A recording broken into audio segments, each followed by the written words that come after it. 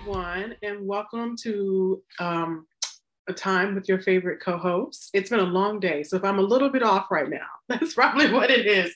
But welcome to Perspectives with your host. I am Martina, and this is the lovely Lisette. Yes, and thank you all for being here today, whether you're listening via Spotify or iTunes, or if you're watching us on YouTube, or if you're doing both of those things. We thank you for being here today, and we are very excited. We have a great guest with us. We have a wonderful female pastor who has been in ministry for quite some time, and we wanted to have her on because we wanted to get into the topic of faith and ministry, and specifically around women leaders who are doing this work. And before we get into talking with Pastor Gabby, I'll kick it over to Lisette to add anything in. Yeah, I think this is actually, our first conversation with a woman who's in faith, who's a faith leader. So we are fortunate to have Pastor Gabby with us, and I'll turn it over to her shortly to share a little bit about who she is, what she does. But as Martina mentioned, this is something that we've been talking about doing and wanting to have, because we both are spiritual individuals, grew up in church. We've shared a little bit on our podcast, a little bit of some of that upbringing and what impact that has had.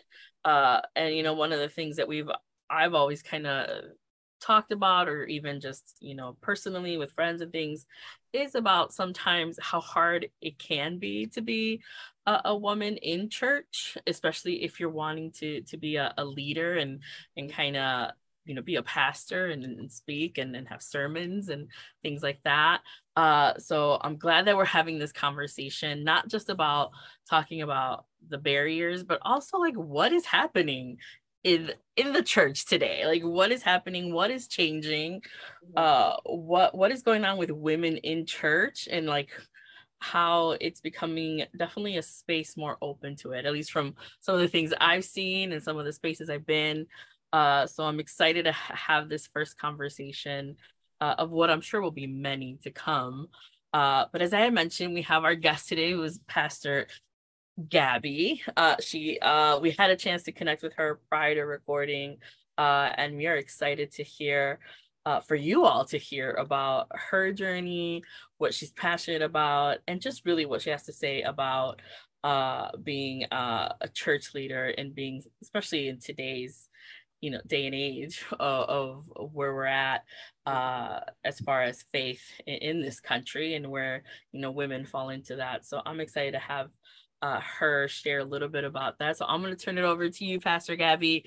Give you a chance to introduce yourself. Tell us who you are, where you're at, because you're not in Chicago like Martina and are at. So you can let us know a little bit about that, and then we'll kind of get into the conversation.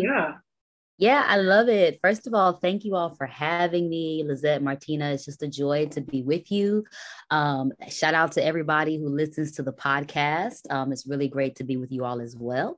As they mentioned, no, I am not based in Chicago, though Chicago is one of my favorite cities, especially in the summertime. I love Chicago. I was there last month for some events. Matter of fact, I kicked off my book tour in Chicago last month. That's how much I love Chicago. Oh, yeah.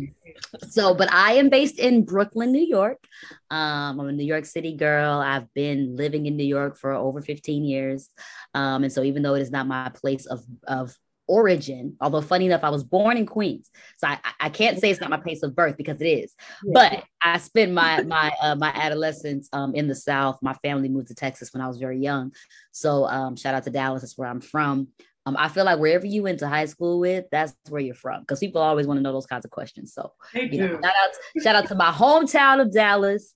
My mother still lives there, but I have been living in New York, spent first 12 of my 15 years in Harlem, and I've been in Brooklyn for about 3.5 years now. And I am a pastor. As Lisette and Martina mentioned, I am a pastor. I am currently a founding pastor of a church that I started. And prior to that, I was on staff at a pretty large church in New York as a young adult pastor. And so I'm a lead pastor now. And it's just great to be with you all.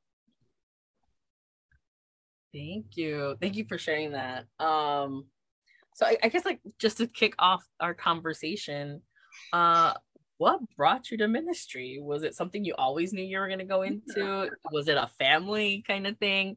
Because I know most people that become pastors usually have family members who are in the ministry. So I'm just curious. Yeah. So I have two answers to that question. The first is yes.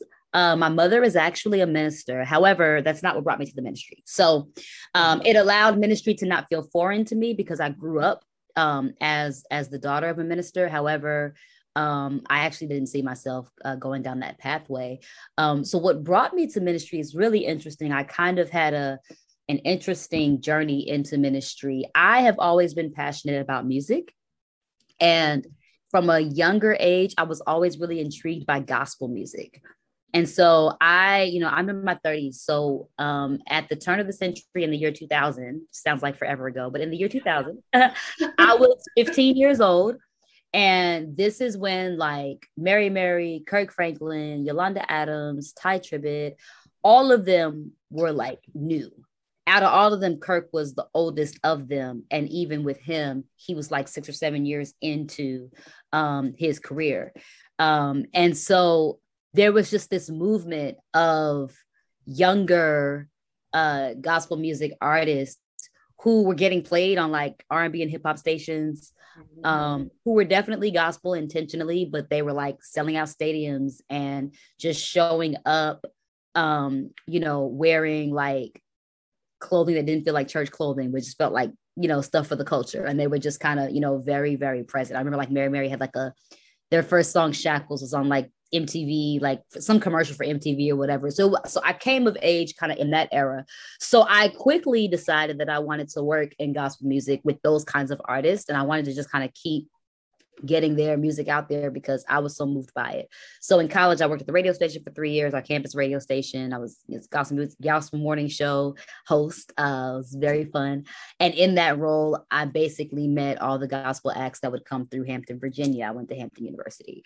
So by the time I was a senior in college, I knew I wanted to work in the music industry. So I literally only applied to one graduate school, which stressed my family out because it was like that or bust. But I was a very determined 21-year-old. I was like, I'm going to get in. It's going to be great. Everybody calm down. So I applied to NYU. And they had a master's in music business program, which is a very small program, which made it even more selective. They take like 30 students a year.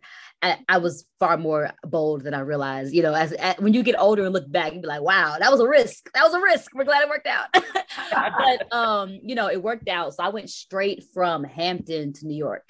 That's how I got to New York. I've been here ever since. And so I really saw my career as a publicist as ministry. I really did, because I basically felt that I was spreading, the gospel and the good news through music, through entertainment, through that lane. I did a lot of work with like BET and other places, Viacom. Sorry if y'all can hear that. I'm in New York, so you might hear the sounds of the city. It's all right. We're in Chicago. Okay, cool. Right. Close down my window a little bit. Listen, you understand me. Okay, what's understood don't need to be explained. Exactly. Perfect. So I was doing that work. And while I was doing that work, funny enough, I actually was looking for a church home. But because of my career, a lot of my weekdays and weekends were taken up with gigs. But there was a church in Queens that had a young adult Bible study on Friday nights. And ironically, Friday night was like the one night that I didn't have gigs or didn't have things that I had to be at. So I started attending that just as a layperson. And very quickly, word got out what I did professionally. Because the church was a church that was known for their own music ministry. And a lot of the folks that sang at that church also sang back up for some of the artists that I was working with. So very quickly, people kind of knew what work I was about, which turned into me like being like a lay volunteer, which is basically an unordained volunteer with the young adult ministry, because, they were throwing events and, just needed some support. And it was my lane and it all worked out. And I did that for 5 years. And then after 5 years of doing that, the person in the seat actually got moved to another church. And so by this point, They're about to fill the new seat. And instead of hiring externally, which they could have, there was a lot of demand for the role, my pastors decided to hire internally. So I ended up getting hired, and my husband ended up getting hired as a co-young adult pastoral model, which they had never done before. And I hadn't even been licensed to preach yet. That would come later, but it was very like different. It's a different way of moving. It was very instant. Because this church was at such a high level of just kind of who was watching the church and the work that was being done, that I was really thrown into a role that most people would probably get, midway through their ministry. I started at a very high level. And so, the rest is history. I got licensed, went to divinity school, the whole nine. But really, I think it's fascinating. But, my pulpit call really grew out of just like the ministerial call that I felt vocationally as a layperson, and just being very present and being very committed. Ultimately, God did show me a call to the pulpit. But, I say that to say, like, whatever work that you do for God, like, regardless of whether it's in the pulpit or not, like, do it to the highest level, and you never know where that is going to take you. Go ahead, Martina. Okay, I had a more, I'm interested in hearing a little bit more, like going from Hampton, Virginia into New York City, because I'm a person that came from a small town in Mississippi and ended up in Chicago. And I just wonder, how was that for you, coming from kind of this little small town into this big city? And I think you kind of knew what your mission was, but then of course you found it over time. How was that? I mean, it really wasn't that big of a deal. I mean, I'm not from Hampton. I'm from Dallas. So, I went to college in Hampton, but it really was not that big of a shift, to be honest. I think that, cities larger and smaller, they kind of have a similar like pulse and energy behind them. So I found my rhythm very quickly. I adjusted really quickly to New York. So it wasn't that bad for me. Lisette, go ahead. Your question. No, I think one of the things that struck me was when you said, my ministry calling, I found it, thought it was music, right? And I think people forget sometimes that, like you mentioned, like whatever you do for God, like you can do it in so many different ways. Like ministry isn't just being a pastor, being in the pulpit. Like ministry is so many different things. I just wanted to comment on that because it's something that I think a lot of people in church, whether you're young or older, always confuse that. Your ministry can be baking, right? Like your ministry can be cooking, like, and all these different things. And sometimes you kind of get a little maybe just like feeling stuck or something, because you're like, oh man, what am I supposed to be doing? And you're already doing it and you just don't realize it, because the church has really led into this thing, like, unless you're leading, or you're in the pulpit, or you're in some kind of like leadership position in the church, you're not really doing ministries. It's just something that struck me when you were talking. Yep, absolutely. I mean, that first half of my career was ministry. It just wasn't in the pulpit. Mm-hmm. So when you think about like getting to the pulpit, like what was that journey like? I know you said, was it going from just being a like youth pastor and then just transitioning it to being a pastor? How did that transition happen for you? The transition into can you give me that question again? Yeah, the transition from like leading like youth and being like, it sounds like a youth pastor, then to becoming, a pastor of a church, and like founding a church and like kind of doing that. Was that just natural? It just kind of happened over time, or was it intentional? So I should clarify. So I was a young adult pastor, which means I had folks between the ages of 21 to 39. So gotcha. I was serving at a mega church, and this demographic made up a large portion of that church. So that work was pastoral. There really was nothing pastorally required of me at that level that isn't required of me now that I'm in the senior seat. Gotcha. The difference is the senior pastors hired me, and of course I'm serving their vision, but I have capacity to create vision for those that I serve because it was a good model. But at the end of the day, they are the senior pastors, and so the buck stops with them, right? So I would say the shift from being on staff as a pastor to being a lead pastor, it was a shift more so in what's required of me by God, because my responsibility is now for a larger demographic of folks. But the work itself is really quite similar. But the responsibility of who I am responsible for and who I am training and who I am leading and who I am pastoring, that certainly takes on another level. It would be like with any other field. If you move into, let's say you were vice president and then you become president, well, a lot of those mechanics are going to be similar, but the level of visibility, the level of, if stuff goes wrong, it goes to you first. If stuff goes right, it goes to you first, right? And I would say that that's a very similar parallel to moving from a staff pastoral model to a senior or lead pastoral model, depending on what language people use. And yeah, that was a big shift in just allowing myself to grow in that way. Anybody that steps into a more senior lead seat than what they had previously, you have to give yourself space to grow. Give yourself space to sometimes feel overwhelmed, sometimes not know exactly what the right call is, but to know that you've been placed in that position for a reason. And to not let that fear or that concern about getting everything right keep you from doing what you need to do. So yeah, that was definitely, and still is, I'm about to be 4 years into this church that we started in November. November makes 4 years, and I'm still, very much always talking to colleagues and mentors who've been pastoring for 50 years. I'm sure enough going to ask them some questions and try to learn from their wisdom, and so on.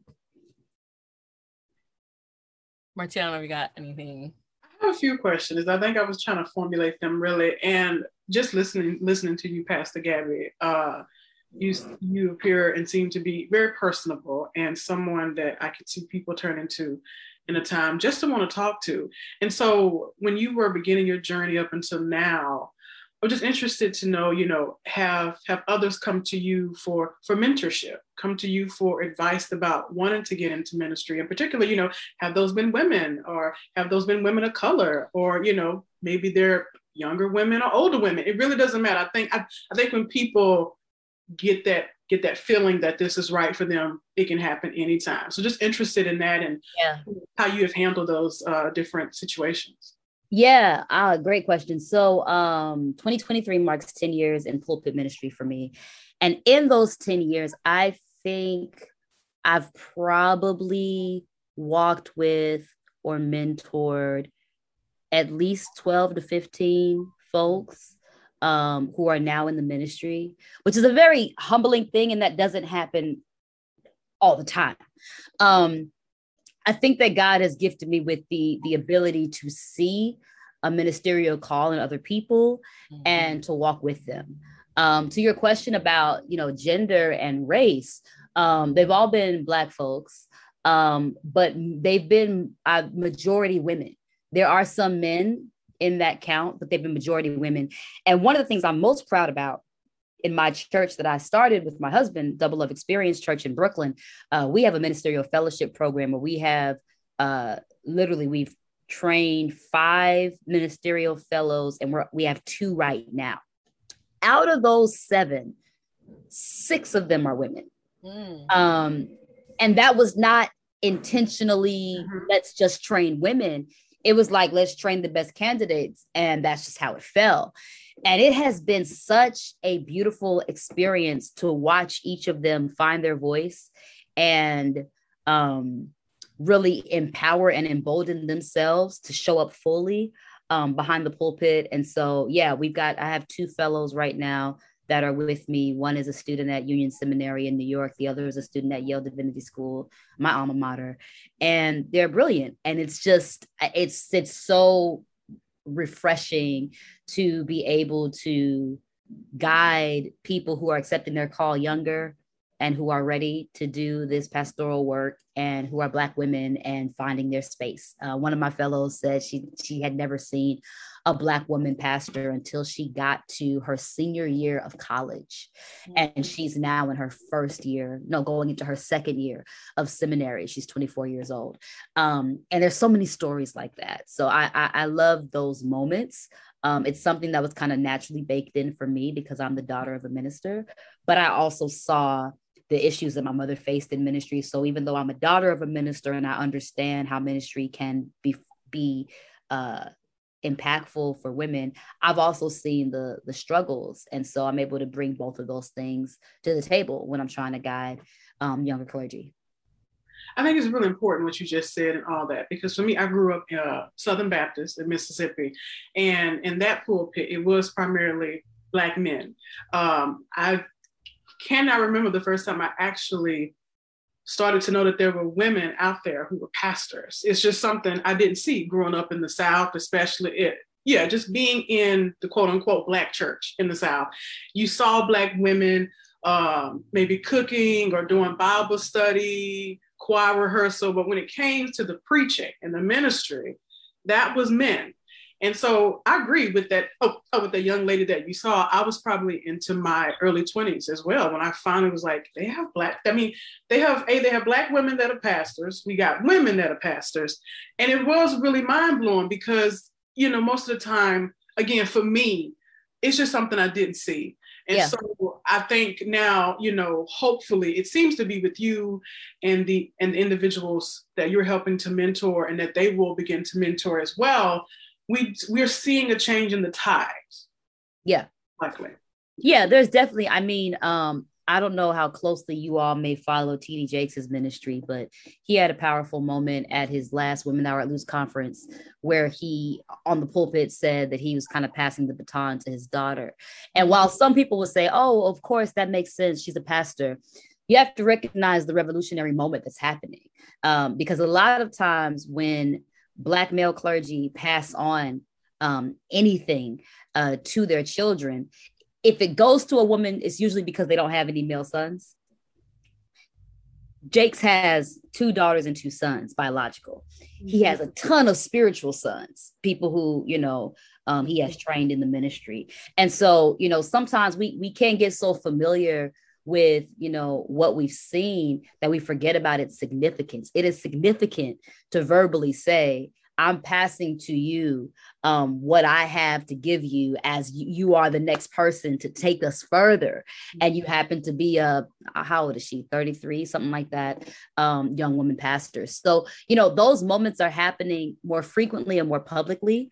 And they're really important. And my hope is that they will normalize things for generations behind us. So the same way in 2008, we'd never seen a Black president. And now kids who are coming up now, they know of the Obamas, they know of Kamala Harris, they know of Ketanji Brown.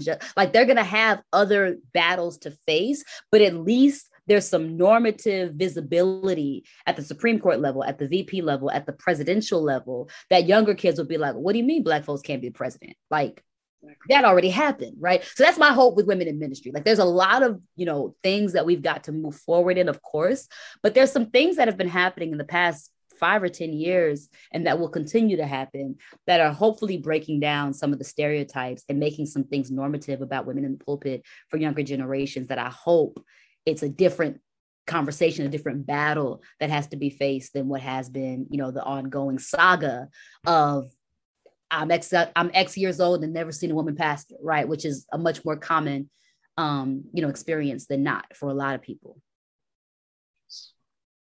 Go ahead, Lisa. I could ask another one, but I've asked 2 back to back. Well, I think I just want to comment to what, has been said.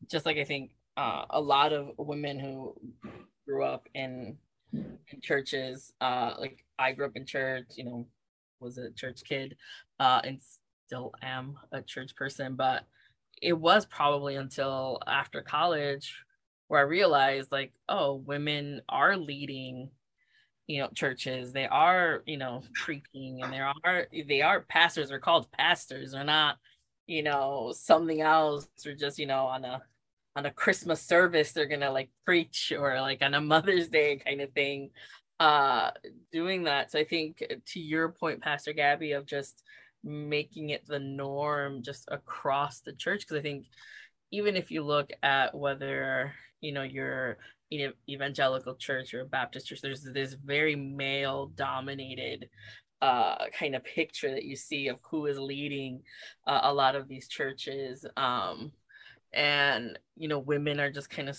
are starting to be sprinkled in, and you're starting to see things kind of change. And to your point, like these young women who are now are like, oh, I can actually follow my callings. I think a lot of times some women probably never follow their calling, and they had so many great things to share and wisdom and just words of God because there was a barrier there.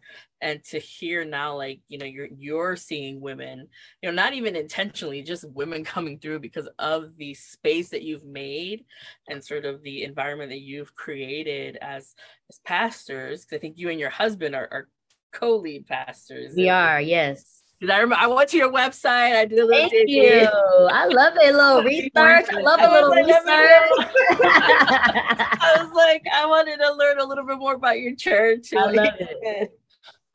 So I was like, and to hear you speak about it, just the space that you're creating, and like you said, like if you create it, if you're intentional of creating these spaces, people, whether of all races, sexes, will feel comfortable and will feel able to like follow their calling and be in their ministries. So it's just, I don't have a question. I just wanted to comment on that because it just makes me happy as someone who grew up in church, not seeing that often enough, and really seeing the negative impact of what a male dominated infrastructure really does to a church. Like I was like, oh man, like women should be out there because they have a different, just different things. So to just see it, I just had a comment on that. Yeah, absolutely. Well, Lisette, you brought it up, so I want to continue to know a little bit. I mean, we've looked you up, of course, but I would love for our viewers and listeners to get some backstory on you and your husband, because you both do this together. You both tag teams. I would love to kind of hear a little bit more. How did you meet? I think you touched on it a little bit earlier, how you met. But love to know a little bit more of that story, and how did you both get to this moment? Yeah, absolutely. So, my husband's name is Andrew Wilkes, Reverend Andrew Wilkes, and Andrew and I went to Hampton together. That's where we met. Started dating there. When I came to grad school in New York, he went directly into seminary at Princeton Seminary. So if you know the New York area, Princeton and New York City and Princeton, New Jersey are about an hour and a half by train. So we did those 3 years. I don't know if you can call it long distance, because real long distance people really get on us. They be like, y'all were in long distance. You can get on the train. So I don't know. I want to start no problems. But it was long distance for us. That's long distance to me. I'm like, you can find it. It took effort. We had to be intentional. But yeah, you have to be intentional. That's what I'm saying. Hour and a half. Yeah. Put some respect on our commute. That's what I tell people. Yeah. So, so we were in grad school at the same time, still dating. And then we got married after grad school, which is interesting because I think that for generations before us, that timeline is pretty normative. But for our generation, it was kind of like people feel like it was a little early that we got married, because we got married. I was 2 weeks away from being 25. So I was 24 years old. And so we've been married now 12 years. And in the beginning of our marriage, I was a publicist. So, that was like my how I made money. That was my work. And he was a minister, but he also is a public policy aficionado. So he went right into a public affairs fellowship after seminary, and did some work at, some high levels. And so he kind of blends, faith and public policy. And so he was doing, a little bit of that work. And so it wasn't until 2013 when we were hired at the church I was speaking about earlier, that we began doing ministry together. So we got together in 2005. So, I tell people that even though this phase of our journey has us in a similar career, which is wonderful, I love working with my husband. It's not like when we got together, that was a plan or a goal or even thought of, right? And I think people should be careful about trying to like pre-imagine like what your future is going to look like with your person. Like just think about compatibility first. And, are you all going to end up on the same pathway later? Maybe, maybe not, right? I have a lot of girlfriends who are pastors whose husbands are not in the ministry at all. And it works, So I just want to say that like, because we now do ministry together, it kind of looks like it was this grandiose plan, and it was not. It really was not.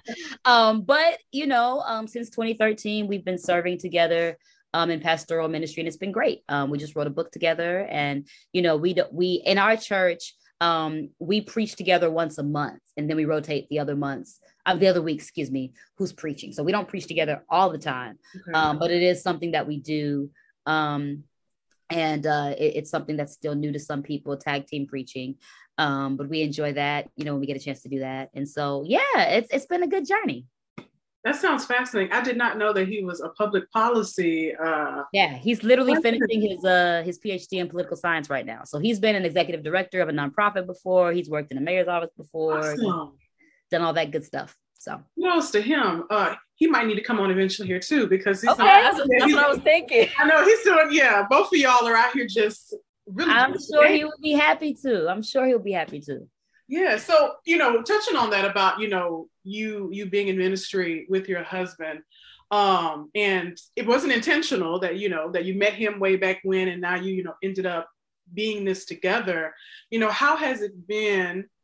To me, it seems like, if everything is not going according to plan, you have a shoulder to cry on or to lean on, because he gets it. But I'm sure there are times that he may not always get it, or you may not always get it with him. So how has that relationship been for you all in terms of the ministry?